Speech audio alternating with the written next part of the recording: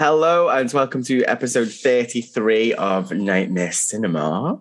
Today we are discussing a film that was written and directed by Rob Zombie and based on a film by John Carpenter and Deborah Hill. Sorry, I'm just laughing at John's face. He's thoroughly depressed about what's about to happen. However, we'll continue. So you may know Rob Zombie from being the writer-director of The Devil's Rejects, House of a Thousand Corpses, and the more recently announced the upcoming reboot of The Munsters. Did you know, John, that he also directed an episode of CSI Miami? I don't care. Okay, well, he did. I know Rob Zombie. I know Rob Zombie from when he was in White Zombie, the band, which are utterly fantastic. And why would you quit them? Go into that silly, well, it's all right, solo project, and then direct terrible films? That sets the tone of me for this podcast. Oh, great. I can't wait. Can't wait for this. So this film is obviously the Halloween remake from 2007. This stars Tyler Mane as Michael Myers. Massive, massive person. Isn't he, John? We'll come back to that. Yes. We'll come back to Sean's excitement on that in a second. Malcolm McDowell as Dr. Sam Loomis. Scout Taylor Compton as a very strange Laurie Strode. Also starring Danny, I never say his last name properly. Danny, is it Trejo? Trejo. Oh, crap. It's because I pronounced the J. Damn. Yeah. Brad Dourif as Sheriff Brackett. And for some reason, Sherry Moon Zombie, who adds absolutely nothing to the role of Michael Myers' mum, Deborah. Odd name. Also stars Halloween franchise fan favourite Danielle Harris as Annie Brackett. And if you don't remember who Danielle Harris is, she was Laurie Strode's daughter in parts 4 and 5 of... She's good, Danielle Harris. I like her. She is good. She's really good. She should have had a bigger part. She should have been Laurie. I was going to say that then. I mean, that's just one of the myriad of issues with this that we will inevitably come on to. First, let me just get your initial reactions, as I like to do. When did you first see it? What were your initial thoughts? I first saw it last night because I've avoided it like the plague because I know it's going to be shit. And I was correct. Okay. I don't dislike Rob Zombie. He was a massive part of my life, not the films, as a musician in the bands that he's in. Massive, massive part, huge influence. I love the man. I genuinely love the man.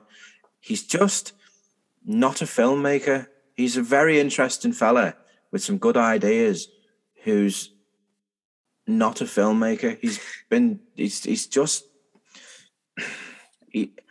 I don't hate him for what he's doing. I hate him for the way he's doing it. I don't hate him, but look at the conflict in me. It's the Blair Witch all over again. It is the Blair Witch all over again for you. I first saw this, I think, pretty much when it came out, maybe a year later. And I remember absolutely loving what I was seeing because we got a bit more of a backstory about Michael, although my opinion has changed upon rewatch. And good. I think some of the directorial decisions that Zombie made here are actually really quite stylish and quite unique, and they look amazing. There's the one sequence that sticks in my head is when Mrs. Myers has come home from her strip job and she completely unnecessary. It was just so Rob Zombie could have a wank over his wife at the premiere probably.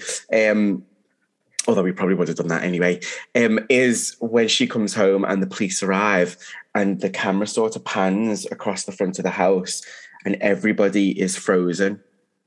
Yeah. And then it gets to the car and Michael isn't. And I just thought that was amazing. It was just lovely. Don't get me wrong. There are moments in this, like bits that you think, that's all right, though. That's not bad. I mean, it's his big. It's the biggest film he ever worked on up until that point because he made little kind of B-movie horrors up until then. I don't like The Devil's Rejects. I think it's what 18-year-olds who go to the crazy house talk about on the way there to annoy people on the train. I don't like all of House of a Thousand Corpses. I do like the second half of House of a Thousand Corpses because it's just pure off its head brilliant. That's dead good. That's pretty much the end. Apart from Astro Creep 2000, which is arguably his finest work. That's all he's ever done. And to say all he's ever done, it was my 1997, pretty much that. But as a filmmaker, he has good moments. I think what he does is, and this is just me talking, obviously, I think he's got too many yes people around him who just go, "Oh, that's brilliant, Mr. Zombie. You're brilliant." There's bits of this I really liked. I can't even remember them now because I've been to that place that Jim Carrey went to get it all sucked out of my head because I just don't want to remember it. If I remember this film, it pushes something good out, and I include like stepping in a dog turd is better than this. But as soon as you I've said this so many times, I feel like I say this every single time we do this now. As soon as you put an established name on your film and it becomes a remake, you up the stakes. I liked the first one, the original, because he woke up one day and he was evil. I don't want any explanation. They wasted half of the film with this family that was just weird. It was how a rich person imagines a bad family to be. It was just like, every character that shaped Michael Myers is just one dimensional, therefore one thing. There's no fleshing out. There was no like architecture to them at all. It was just, it was like they were trying to make me feel sorry for him, and I don't care. He was in the original. He was the complete epitome of evil. He woke up one day and murdered his sister in the most horrible way ever. And this one, he was just a sadistic little prick. And they gave him warning signs and all this shit. Oh, he's doing this to dogs. The police would have been round at his house fucking straight away. Fucking just grow up. It's so lazy to do it the way that they've done it. And then half of the film is gone. That's exactly what I thought. I thought the whole family background was really unimaginative. It would have been, like, if you remember, I mean, from the original, the only parts that you see of his family are obviously his sister and Babylon's getting stabbed. And then outside the house when he stood there on the path with the knife, and his mum and dad who rock up and she's in like a full coat and he's in a suit with a hat on. It's like they look like respectable people, and that was the point. Yeah. He had a really good upbringing. There was a nice house, as everyone was like getting along. They were very well to do, and it was like that's what scared you the most. Scared me the most because you don't have to have. Halloween was one of the first films that you didn't have to have the horrible background. You didn't have to have the horrible upbringing. You could be kind of from privilege and still be a psychopath, and you didn't. And that's what the one of the beauties of that. And he came home to this place where he was safe. Look at the smile on my face now because I'm talking about a good film. It's been so rare since... Remember when we used to talk about good films on this? Yeah. All those millennia ago. I have hated this, you know. Do you think that... So when I was sort of watching it, I was like reevaluating the family part from this versus the family part from the original. Do you think Rob Zombie was sort of answering John Carpenter's argument that people are born evil, so sort of nature versus nurture? Because those two arguments are very apparent in those first few sequences of both of those films. The original appears to be evil is a natural thing that people are born with, whereas Zombie is arguing the complete opposite, that you're upbringing. I don't think he is, no, because the bottom line is, I think it's in there and you can pick it out, but I don't think he's given more than 3 thoughts to it. I think he's just gone, I need to give him a background story. I know, I'll go to the big cliche tree in the garden and pick 7 things off it and just put that in. And that's what he's done. It's like the first film after you leave uni. You've left uni, you've graduated, and on the day someone's come up to you and said, it's 25 million quid, can you do a Halloween remake? And you feel like you've got to do all these Hollywood cliches because you're dealing with Hollywood royalty. And you don't if you're gonna tell a story that everyone loves, tell it your way. Go all in. It's a story about evil. That's what it's about. Rob Zombie's decision to make a massive chunk of the film with Dr. Loomis looking after Michael in the asylum or the hospital was based on the fact that when the original Halloween was sold for TV, Carpenter called back, oh my God, I forgot his name, Donald Pleasance, to reshoot some scenes to replace the killings that had to be edited out. So that was sort of like a nod to that. Like, so there are two versions of the original film, the TV version and the original theatrical release. And the end of the TV version leads straight into Halloween 2, the original Halloween 2, whereby it has some reference to Laurie Strode being his sister at the very, very end and leads straight in then. So I think that's what Rob Zombie was trying to give a nod to, maybe. It went on very long. Yeah, I did like the cell with all the masks in, but I do think at the same time, in a massive contradiction, I do think that they used the masks too often. It was like everything was masks. Yeah, and I think what subtly it would have been great, but yeah, I think obviously what he was trying to show was that, I mean, he said it, doesn't he? Like, if I wear this, no one can see how ugly I am. Which absolutely, you know what? It actually broke my heart a little bit for that boy. But that's the thing. He's trying to get sympathy for Michael Myers when there should be no sympathy there. You should be afraid of him. You shouldn't be. Oh, yeah, that poor lad. Not, even talked about in kind of fan circles now, he's not called a man, is he? He's called the Shape. The Shape. There is something inhuman and evil. That's what this film is about. That's what the story is about. It's about something that is the epitome of evil, is merciless, who hates innocence. It sounds a bit like me, to be honest. Who hates innocence and happiness in people, and he wants to just destroy things around him. And that's what we all loved about it. It was so simple, and every one of these remakes now, they come to the table with this clever, smart ass idea of how to make it. Like, oh, look at this! Fuck off! Just fuck off and walk into the sea. If this was a film just about Michael Myers' early years up until the point where he murdered his family or his sister, do you think that would have been a better film or a more interesting film? That as a concept is good, but not done the way that they've done it, because it's like half and half. Yeah, didn't like. You got Donald Pleasance in the original, and this is what happens again. You get comparisons to the original. This is why you can't do a half-assed job, because you're rewriting Bibles every day. And you've got Malcolm McDowell, who is brilliant. He's fucking brilliant. Who's, when he was buying that gun, I was thinking, are you fucking 15, mate? Grow the fuck up. I was just like, you're dealing with someone who fucking snaps people in half and tears throats out, and you're acting like a child buying a gun. My head was in my hands at that point. And there was another bit completely unrelated to Malcolm McDowell, which I just want to talk about now. When the girls, I can't remember what her fucking name is.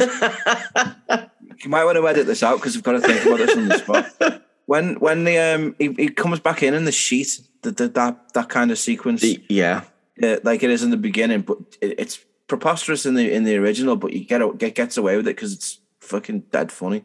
But the boyfriend leaves the room and comes back, and she doesn't notice that he's 7 foot wider and 8 foot taller. Yeah, it's he has to duck to come into the room, and I'm just like, this is just silly. This now. Yeah, I never thought of that, but yeah, you're absolutely right, I suppose.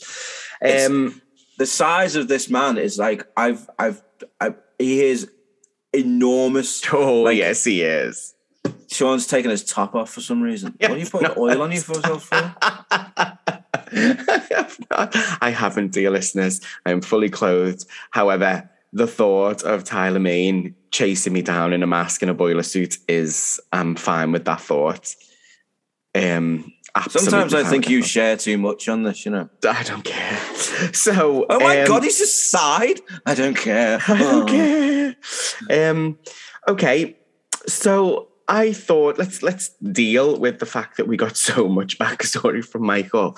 I did think, obviously, of course, he had to be a victim of bullying and domestic abuse. Of course, the stepdad had to be a pervert. Of course, the mum didn't do anything about it. Of course. I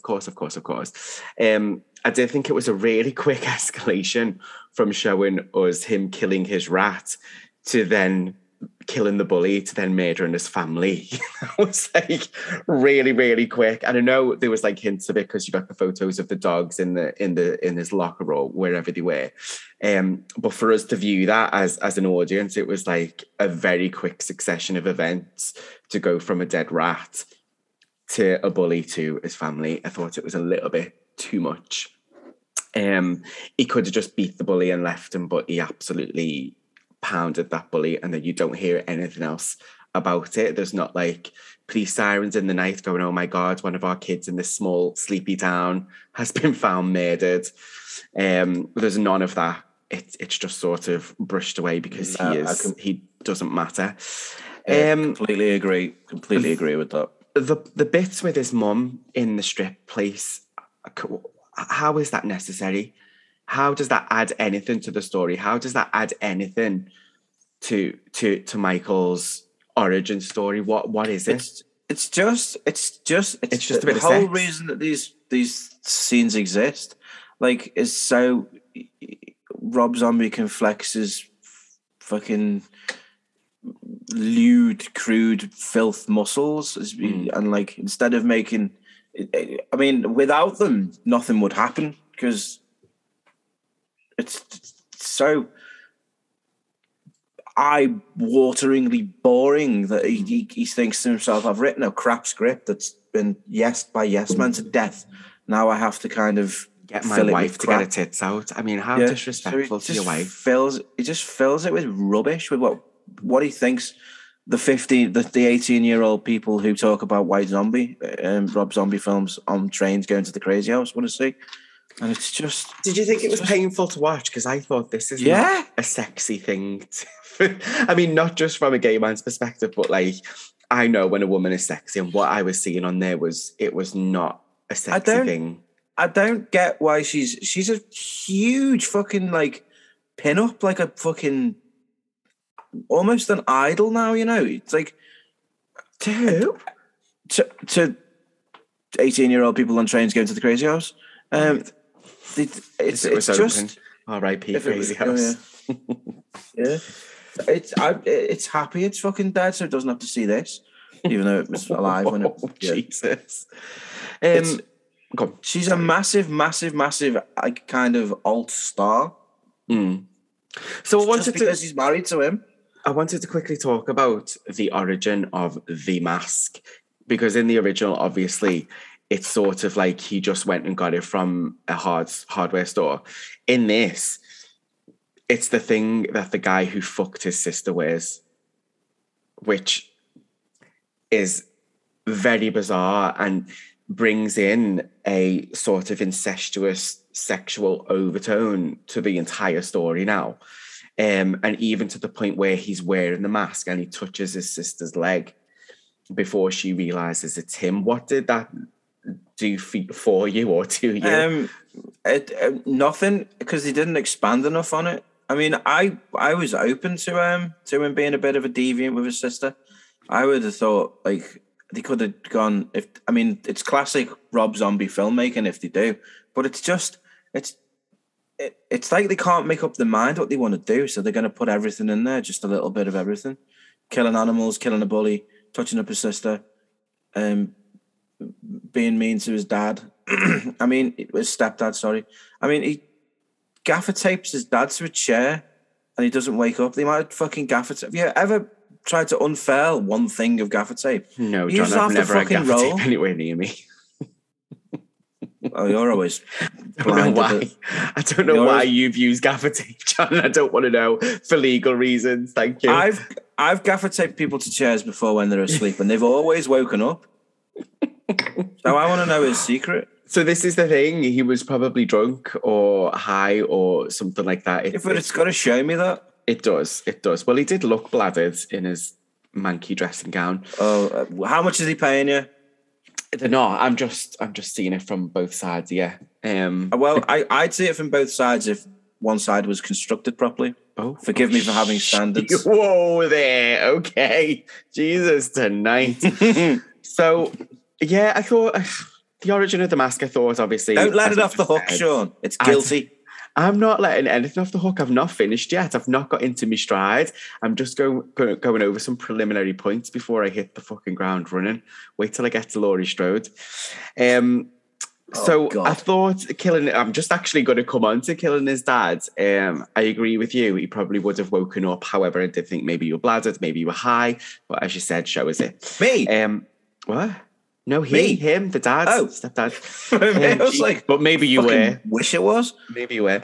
Do you know this is another one of those scenes that I actually really liked. There was like a bit of a mute sequence straight after he killed his dad, and I thought that was brilliant. You cut to like quite a close up on his sister's boyfriend's face, who weirdly lasted longer than the guy from the original. He walked around the back of the house and he was getting off. I'll see you later.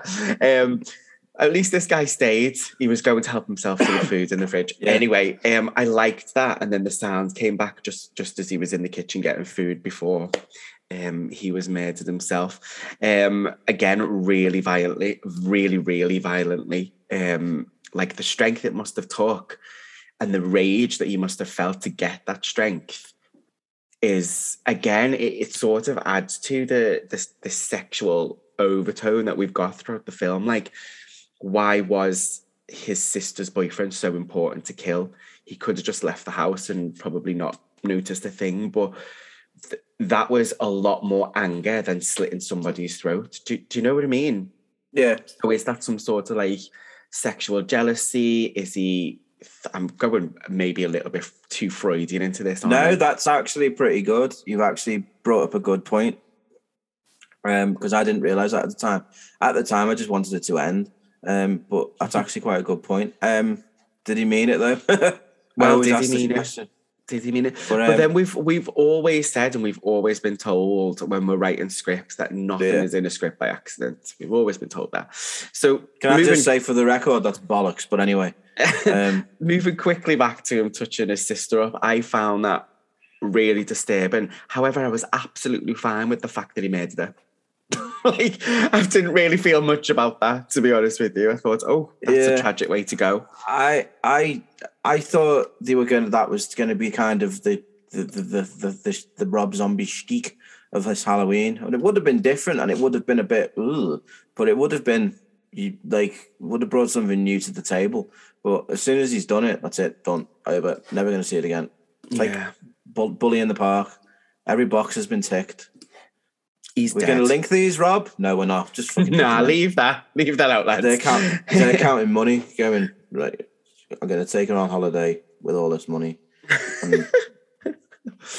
Now, so obviously he gets arrested.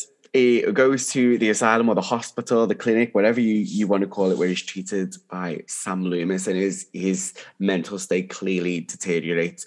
So I wanted to specifically talk about Sheri Moon Zombie's performance here, because that woman has got no soul. Is she a mum in real life?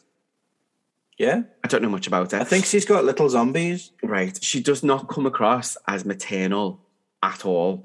She's got this concerned look on her face throughout the whole thing, but there's absolutely no emotion there. You can't feel it. You know when you can see it, but you can't feel it yourself. And then you watch some films and you can get both. Do you know what I mean? I do. She's always been shit. I'm surprised that people... I don't dislike her, but as an actor, she's never had it. She was woeful in House of a Thousand Corpses, like turn away, cringeworthy in it. She's very, very B-movie, like very, very unbelievably B-movie. The only reason... I don't want to sit here and bash her, because...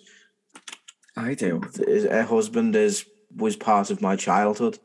It's just that he's part of my adulthood in a very different way. So let's just stick with the hospital scenes, but split it in two parts where he's still a child up until the point where he stops speaking. What did you? I mean, we've sort of touched on it before, where we said it was probably too much of a backstory. At this point, we've seen the murders of the family. We sort of get it. We know that he is a killer and he's a bad man. Did we need these hospital scenes with Sam Loomis and his mum? I feel like what they wanted to do was generate empathy for him, but I don't want empathy for him. I mean, it didn't work because I didn't care about the kid. It was just a film going through motions of cliche, and it didn't bring anything new to the table. It didn't expand anything on him. It didn't even make me feel any empathy for him with what they put in it. It was just.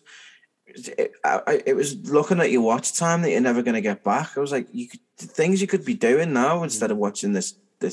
I did. On the flip side to that, though, I did like it when he was older. Let's come back to that in a second.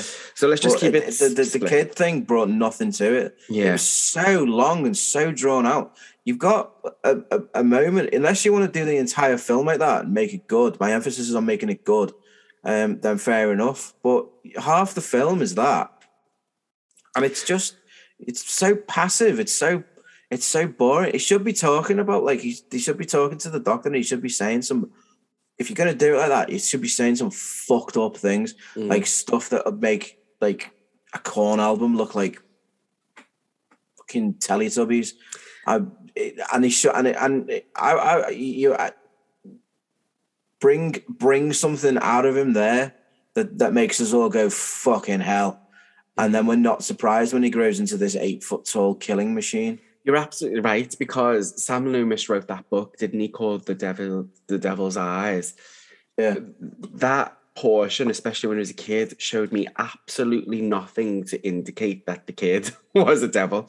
Yes, he kills that nurse who watches him, but she said something really nasty to him. And if you've got a kid with a history of that type of violence and you say something nasty to him, expect to be stabbed in the fucking throat by a fork, hun. Because do you know what I mean? So it didn't add anything to me, and I don't feel like Dr. Loomis's assumption then that he was the devil and he was an evil person was justified. Whereas, as you've just said and what I was about to say, if we went straight from outside the house to 15 years later or 17 years later, sorry, and he was an adult, we've missed viewing all of those things, and we can just assume that something really bad has happened, and Sam Loomis's studies of this little boy and this man. Yeah. Unless you want to go, that would have been a better film, having this kid in the hospital with this doctor, like a kind of sort of prequel where you see him in the hospital where he was for those 15 years, and you see what he went through there.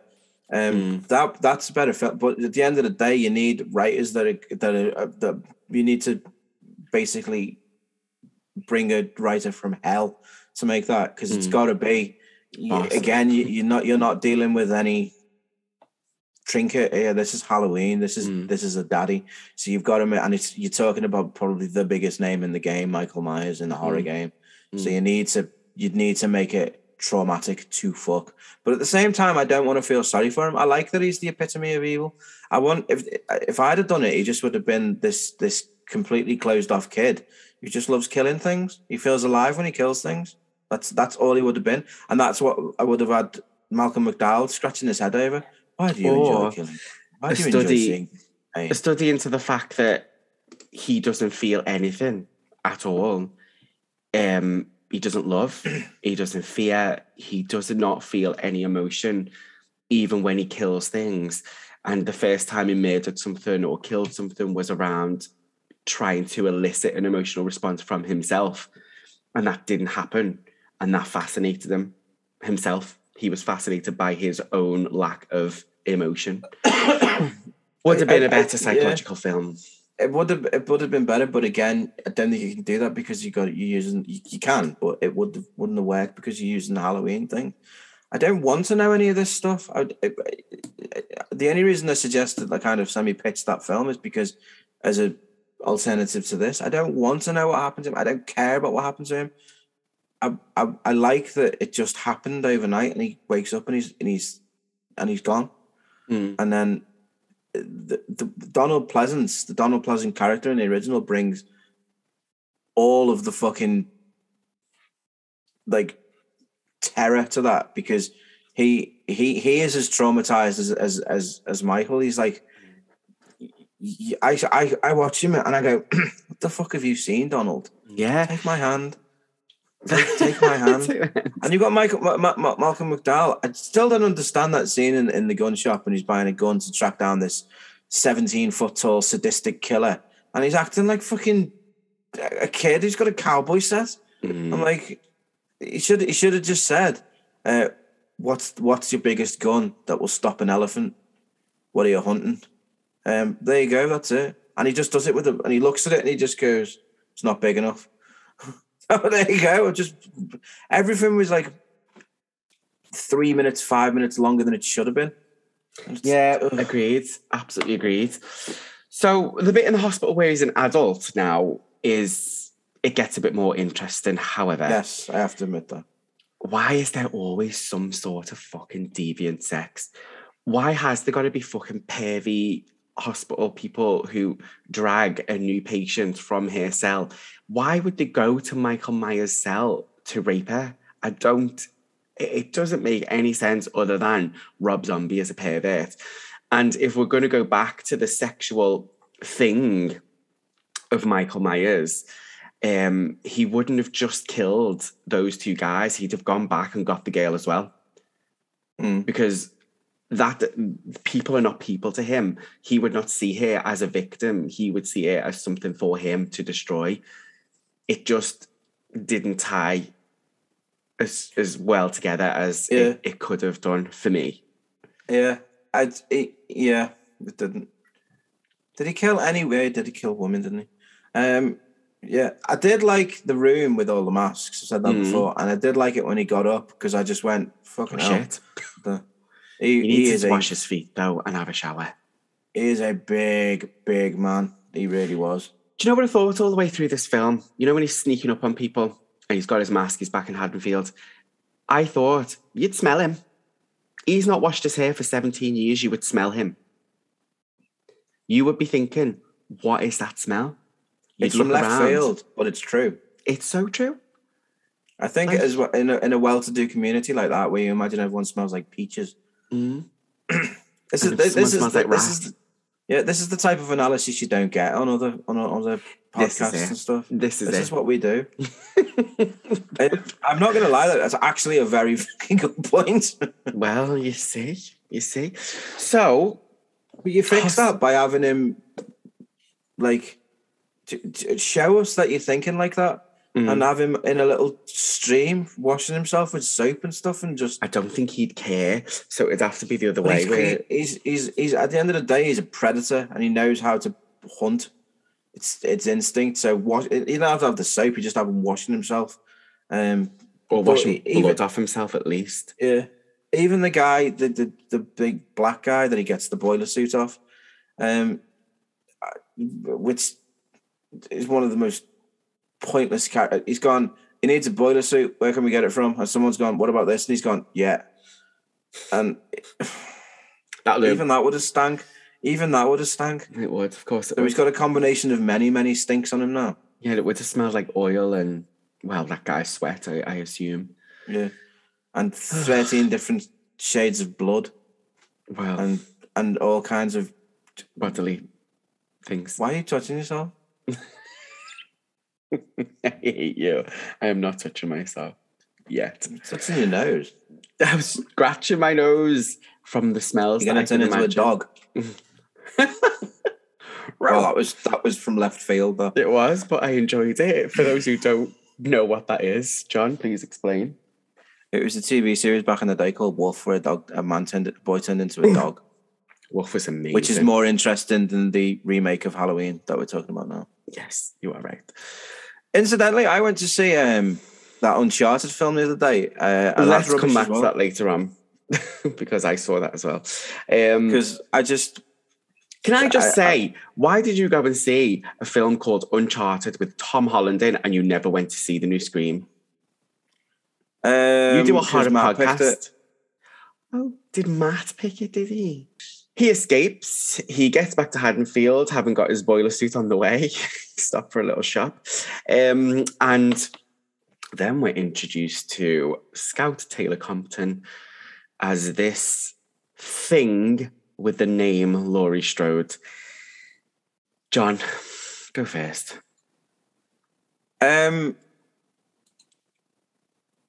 Were they joking? Were they joking indeed? Were they fucking joking indeed? What was this? I completely understand that they didn't want this virginal, good at school, Jamie Lee Curtis rehash. But what we got was someone who was, how old? 16, 17, was entirely inappropriate with her parents, talking about how some fella had touched her up. Joking about it. What? Not funny. Just not funny. And I don't feel like that is something that a young woman would joke about to anybody, let alone her parents. He has a very twisted view of the family dynamic, does our Rob? That's not it. It really stressed me out. Every kind of family in it, from well off to not off to there is an undercurrent of creepiness in everything. Even the sheriff and his daughter, there is just this creepy sort of what the fuck. Like, you remember Nancy's dad in Nightmare on Elm Street? That was a dad. He was conservative. Why are you smiling? Whose dad? Nancy. Is that right? Yeah. Sorry. I thought it was Freddy's dad. I was like, oh. No, that's the next film. And he was conservative, and he was only bothered about her safety, and he was a bit of a killjoy. And he would, you girls okay? Some like that, like the all-American dad. This guy in this, played by Brad Dourif, who is, without any shadow of a doubt, one of the creepiest actors there's ever been. And he's like, do you girls want to ride home? And you're like, shut the fuck up. You're meant to be the authority figure. So now you've alienated me from that as well. So these kids are completely on their own. Yeah, I do get it. He was a little bit noncy, wasn't he? Yeah, but all of them were. Every single family was had no matter who they were, every single one did. There's no go to Haddonfield where incest still fucking reigns supreme. It's fucking weird. Yes, absolutely. He has no idea how to do a family. I know he had a bit of a shitty one growing up himself, I don't know actually. And I mean, you don't call yourself Rob Zombie and sing songs that he sang by being normal. I'll just say that. And I know he was, but it doesn't explain the fact that you can't write a fucking family of any kind. It's like, it's. Agreed. Like, I didn't see one single happy family in that, and all of the kids were bitches, just like utter bitches. They had no levity about them whatsoever. All the guys were just sex fiends. It was so cliched. It was so tiring at times. Danielle Harris again was the exception. I've now seen her and she should be in more stuff and it should be better stuff. But she now is going to be considered, she's going to join my list of the real deal because I've seen her in so much stuff and she's really good in everything she does.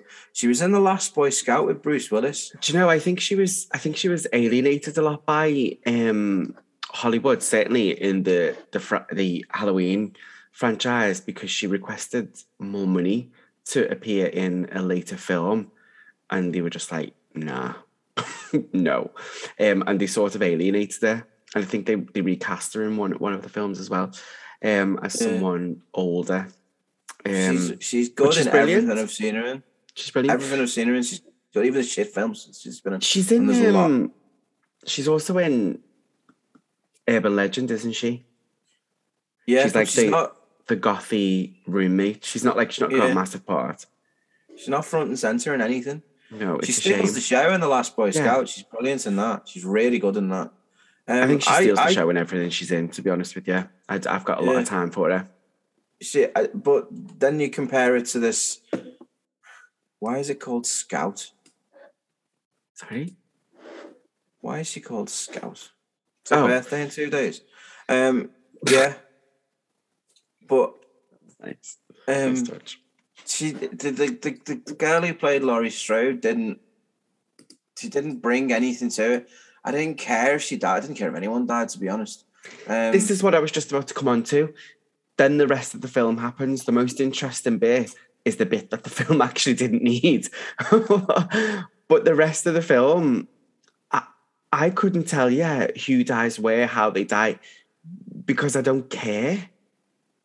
You don't spend enough time with any of those characters to get to know them enough to care whether they die, which unfortunately is the same with slasher films. But at least in the original Halloween, we had some time with those three girls before they started getting... Yeah.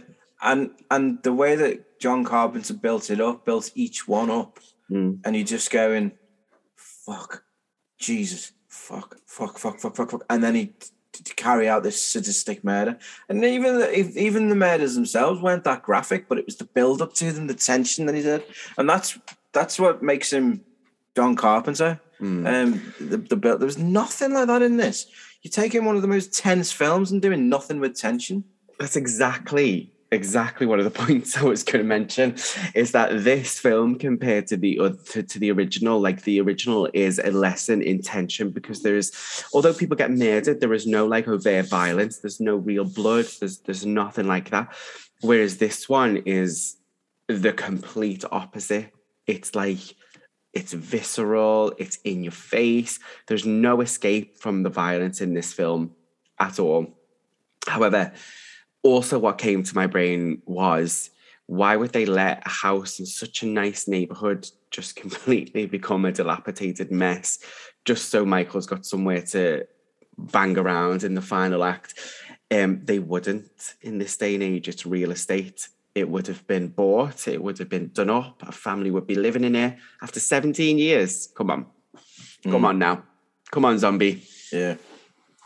It's not that type of town.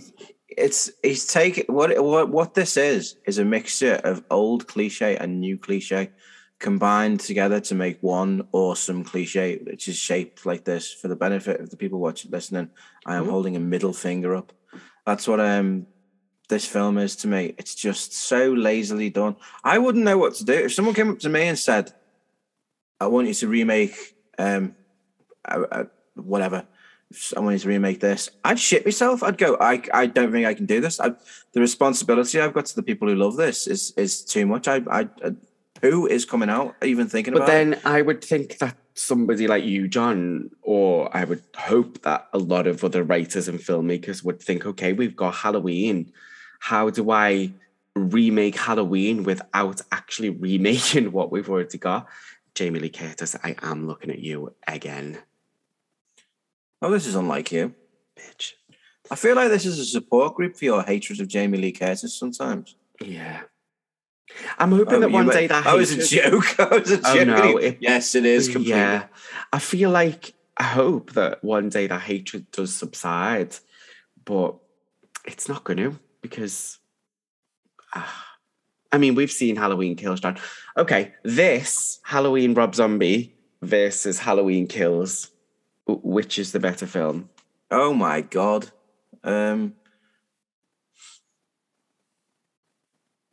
Probably this. It is this. It's definitely this. Definitely this. But do you know why? Because there is a narrative. Halloween Kills, there's no story. There's nothing happens. It's just a bunch of shots around the town. That's it. And Michael just walking through, killing things for no reason. At all. Anyway, let's not go on your to heartbroken face on. I mean, yeah, it does break my heart, because now all these new fucks who are new to Halloween, that's what they're going to think Halloween is about, and it's not.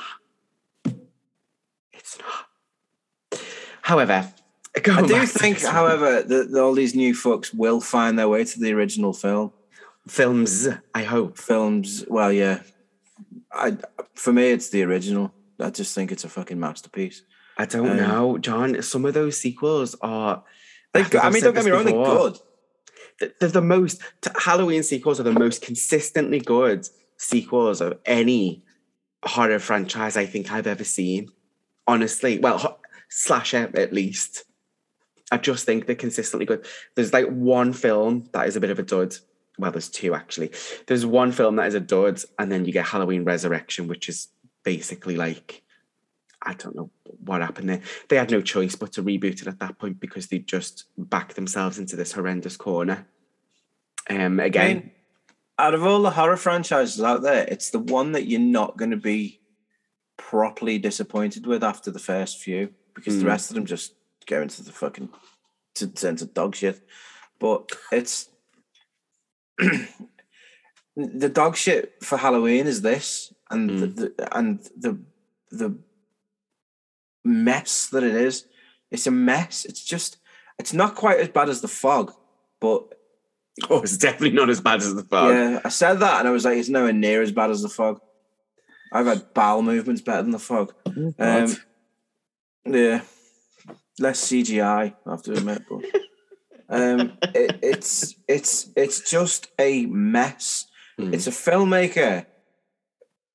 It's a rock star, a talented musician who loves horror films, and an out of this world performer. You've seen Rob Zombie, haven't you? Did you go to Manchester to see him? No, that wasn't me. No. Oh, I went, and the man can put on a show.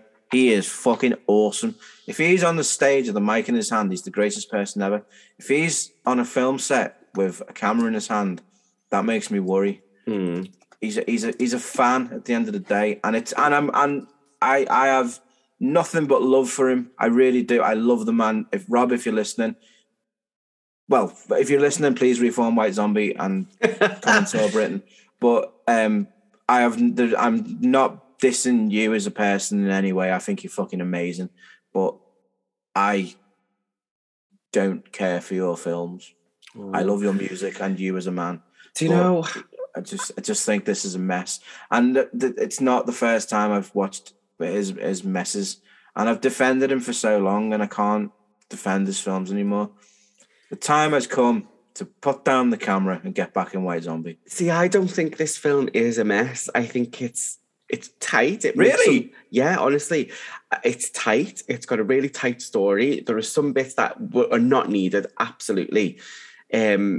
But when I think about films that are still getting made now, like Halloween Kills, like Halloween 2018, they're just not on this same level. Yes, he makes a very Rob Zombie film in terms of violence and the sexual overtones and all the deviancy. But in terms of story and as far as remakes go, most of it is quite an exciting film. I can see how scared you are now in case I jump through this camera and batter you. I'm not scared of that, John. I welcome it.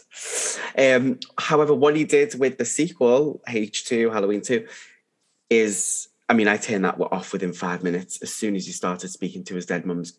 seeing his dead mum's ghost, I thought... With some white horse out... No, I'm sorry. This is not She-Ra. Let's leave this. The first time I tried to watch this back in the day, I turned it off after 15 minutes. It was just in the kitchen, and I just thought, this is not Halloween. This is not even remotely Halloween. This isn't even a remake of Halloween. So there's nothing. There's no... The whole point of making a remake is that you take the essence of what that film was about and you do something new with it. But it has to have the same heart. It has to have the same feel. This is why this stuff's so difficult, and they keep trolling out this garbage time and time again. I think remakes are one of the most difficult things you can possibly do. Because you've got this reputation of being awful cash-ins, but it's completely missed. But I think they are the most. I think it's more difficult to make a good remake than it is to make an original film with a £200 million budget. It's just you have to. It's so much pressure. It's just thinking of more pressure every time. You have to keep the original alive. You have to tell a new story. You have to keep the fans that have already got happy. You have to bring in new fans. It has to make money. It can't be a sellout. It's honestly, your head spins. But what these people are making and what this guy is making now is an indulgence. It's not a film for anyone else. It's an indulgence. Oh, I loved Halloween as a kid. I want to remake it, and he's done it. But it's his self-indulgent, well-produced. I'll give it that credit. Mess. That's what it is. It's so difficult. You can see the conflict in me. I want to just come out and absolutely destroy this film, but this man made me who I am. He was a massive part of me, and I love the fact he's a little kid at heart. Just go back to making your little B-movie ones. They weren't offensive. They were pretty. Bits of them were pretty good, but half of one. But oh, John, I just don't think this. The guy's a filmmaker. Well, I just don't think filmmaker is like. Why are you talking over me when you're asking me what I've just said? Because you don't matter anymore. The guy is like a cultural phenomenon in horror film circles, but unfounded. Maybe it is a bit unfounded, but I do think it's a good film. What? You've gone too far now. I have not. You have. I'm going to violate you with a wine bottle. Oh, okay. Do you like this film after 59 minutes of talking about this? Let's go to the vote. You do? You're smiling? Let's go to the vote. Am I getting punked? Okay, John, go first. I'm going first. Go first. I hate it. I don't. Okay. I don't hate it. I hate the film. I don't hate the man who made it. As I said, I think I just want to rush through this because I want to hear what you say. It's too messy. Box ticking, cliched, garbage. Apart from Danielle Harris, it's.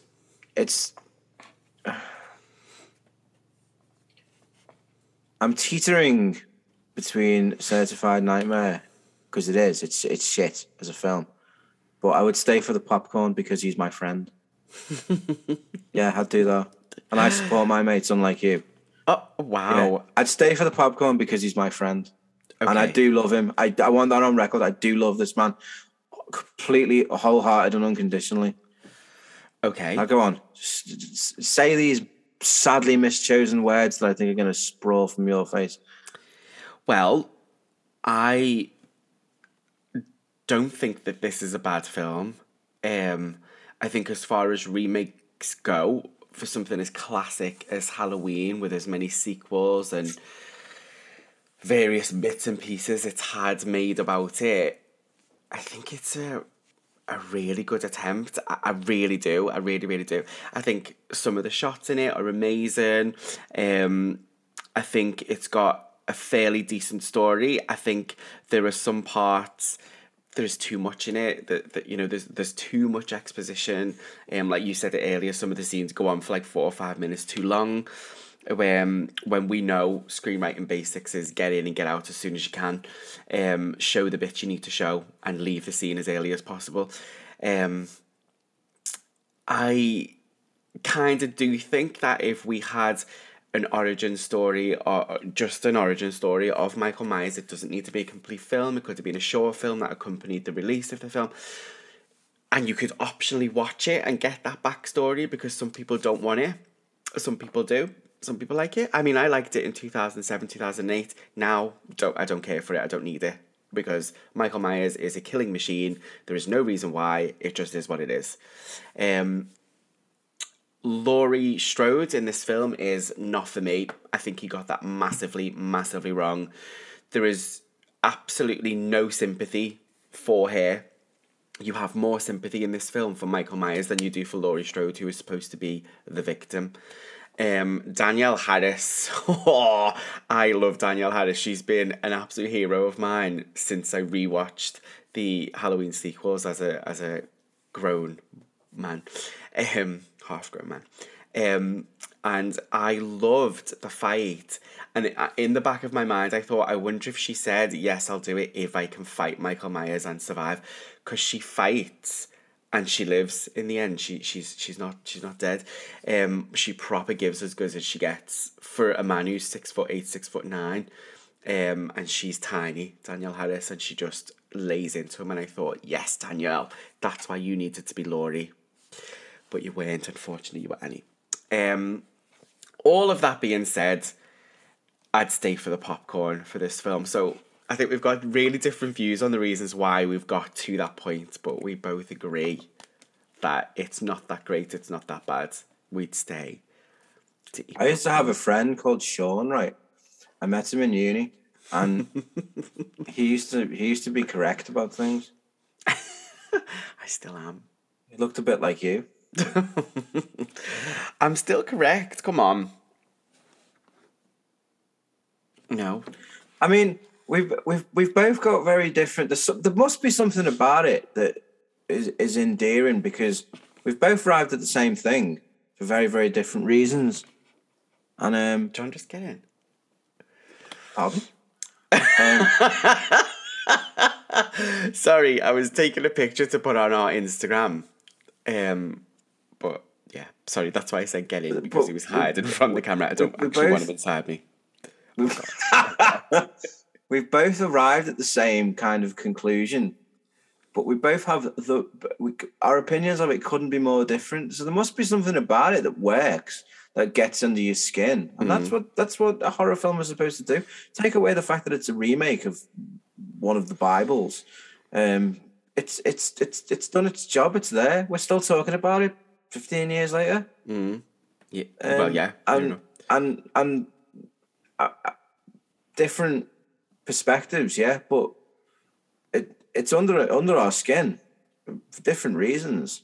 I want to bleach it out and cut away the decaying flesh. You seem to want to drink it. I think it's. I just don't think it's a bad film. I don't. I've seen worse. And I've seen worse as well. Yeah. Coming on to our sort of next little point there, I'm sorry, we're probably a bit old now by the time we're recording this in terms of horror news, but yesterday, Friday the 18th of February, the Texas Chainsaw Massacre direct to the original sequel was released on Netflix. I got 22 minutes into it and I turned it off. Oh, John. It was a very strange premise, wasn't it? It was really odd. I thought those people in that car were. I don't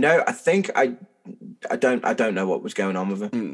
It was a really odd premise, a really odd setup. I don't fully get where they were coming from with that. It was very 2022, very woke in its approach, and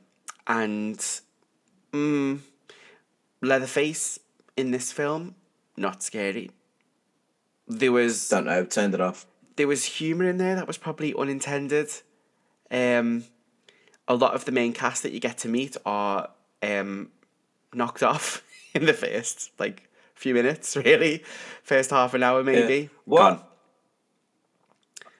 What I wanted it to be was these people arrive in their Tesla without woke culture, and then they just get dismembered in horrendous ways. I mean, that's pretty much what it was. But I want that to be. I want it to be kind of fuck you woke culture, but it didn't feel like that, so that's why I turned it off. No, it didn't. And what they did with oh my god, what's the name? What's the girl's name from the original? Is it Sally? Yeah. Yeah. So they bring her character back, obviously not the same actor because she's dead, unfortunately. R.I.P. So the girl you used to be. They bring I don't know why that made me laugh so much, but it really did. So I don't want to wait again. I don't want to wait. So they bring her character back and they make her into this very weird Laurie Strode from Halloween 2018 meets Chuck Norris in Walker, Texas Ranger. It's a weird amalgamation, and it doesn't really translate well to the screen. I didn't think it might have sounded cool in the script, but Sally Hardesty. That's the one. Sally. I just couldn't. I couldn't deal with it. In my head, I liked the concept that I'd created for it, but I just sat there and thought, why am I doing the fucking work for this film? So, John, at the end of next episode, which is, I mean, you can come on and tell us what that is about in a second. You need to have watched that film and you need to give us your mini review, like what we've just had now. Okay. Okay, deal. Fucking hell, I've got to sit through it now. So, John, what is our next episode? And I'm glad to say it's the final episode in the remake season. Woohoo! I have hated this. Yeah, to be honest, yeah, same. Have we had one good film in this? Texas Chainsaw. Paints everything you need to know about what the state of remakes are now. Just fuck off. Just fuck off now. We didn't do The Evil Dead either. Oh well. Oh, thank God for that. Yeah. Turn that off as well. Yeah. So what's our next film? The next film is The Omen, isn't it? The 2006. I didn't mind this one, I don't think, when I watched it. I have a lot to say that would surprise you. Because the first one is part of my horror unholy trinity. The Exorcist, The Shining, and this are in my top 3 horror films of all time. Although The Shining does seem to be getting edged out by Wreck, which scares the shit out of me still. But anyway, 2006, directed by a person who I don't remember the name of. Oh, that's because he's got the most... I didn't know it was that. I thought it was someone else. It's John Moore. Oh, John Moore, yes, that's right. He did Max Payne and he Behind Enemy Lines and stuff like that. And he's actually very, very good. I thought his name was something completely different than that. Oh, well. He's actually really, really good. I loved Behind Enemy Lines. I thought it was brilliant. And then Max Payne wasn't shit either. But we did A Good Day to Die Hard. I don't know why that my voice cracked when I was laughing. Interesting indeed. Yeah, these the films that he's done kind of work for me. Yeah, some of them I would agree with, definitely. Okie dokie. What? Oh, it's IT. Sorry, IT. How do you spell that? What? You're a dick. I hate you quite a bit.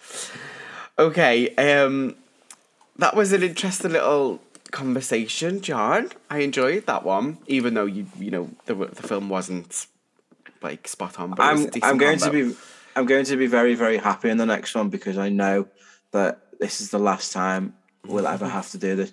When you said let's do a remake season, I was like, yeah, I won't get bored of that.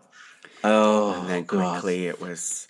I think it's because it's the same remarks and the same comments week in, week out, isn't it? Because they just don't know how to do these things. Interesting. Okay, we should have saved Texas Chainsaw Massacre till last. Gone out on a high. We should have. Let's do it again. Nah, you're alright. Oh, I'm going to watch that in a minute. It's fucking brilliant. No, you can watch the new one. So, thank you very, very much for listening. We'll be back next week with The Omen. Same bat time, same bat channel. After that... And then after that, John, I'm allowing John to take me on a very scary path into the annals of film history, and I'm a bit nervous, but more on that next week. We won't spoil the surprise. Thanks for listening, everybody. Glorious. It isn't. Bye. Bye. Love you. Bye.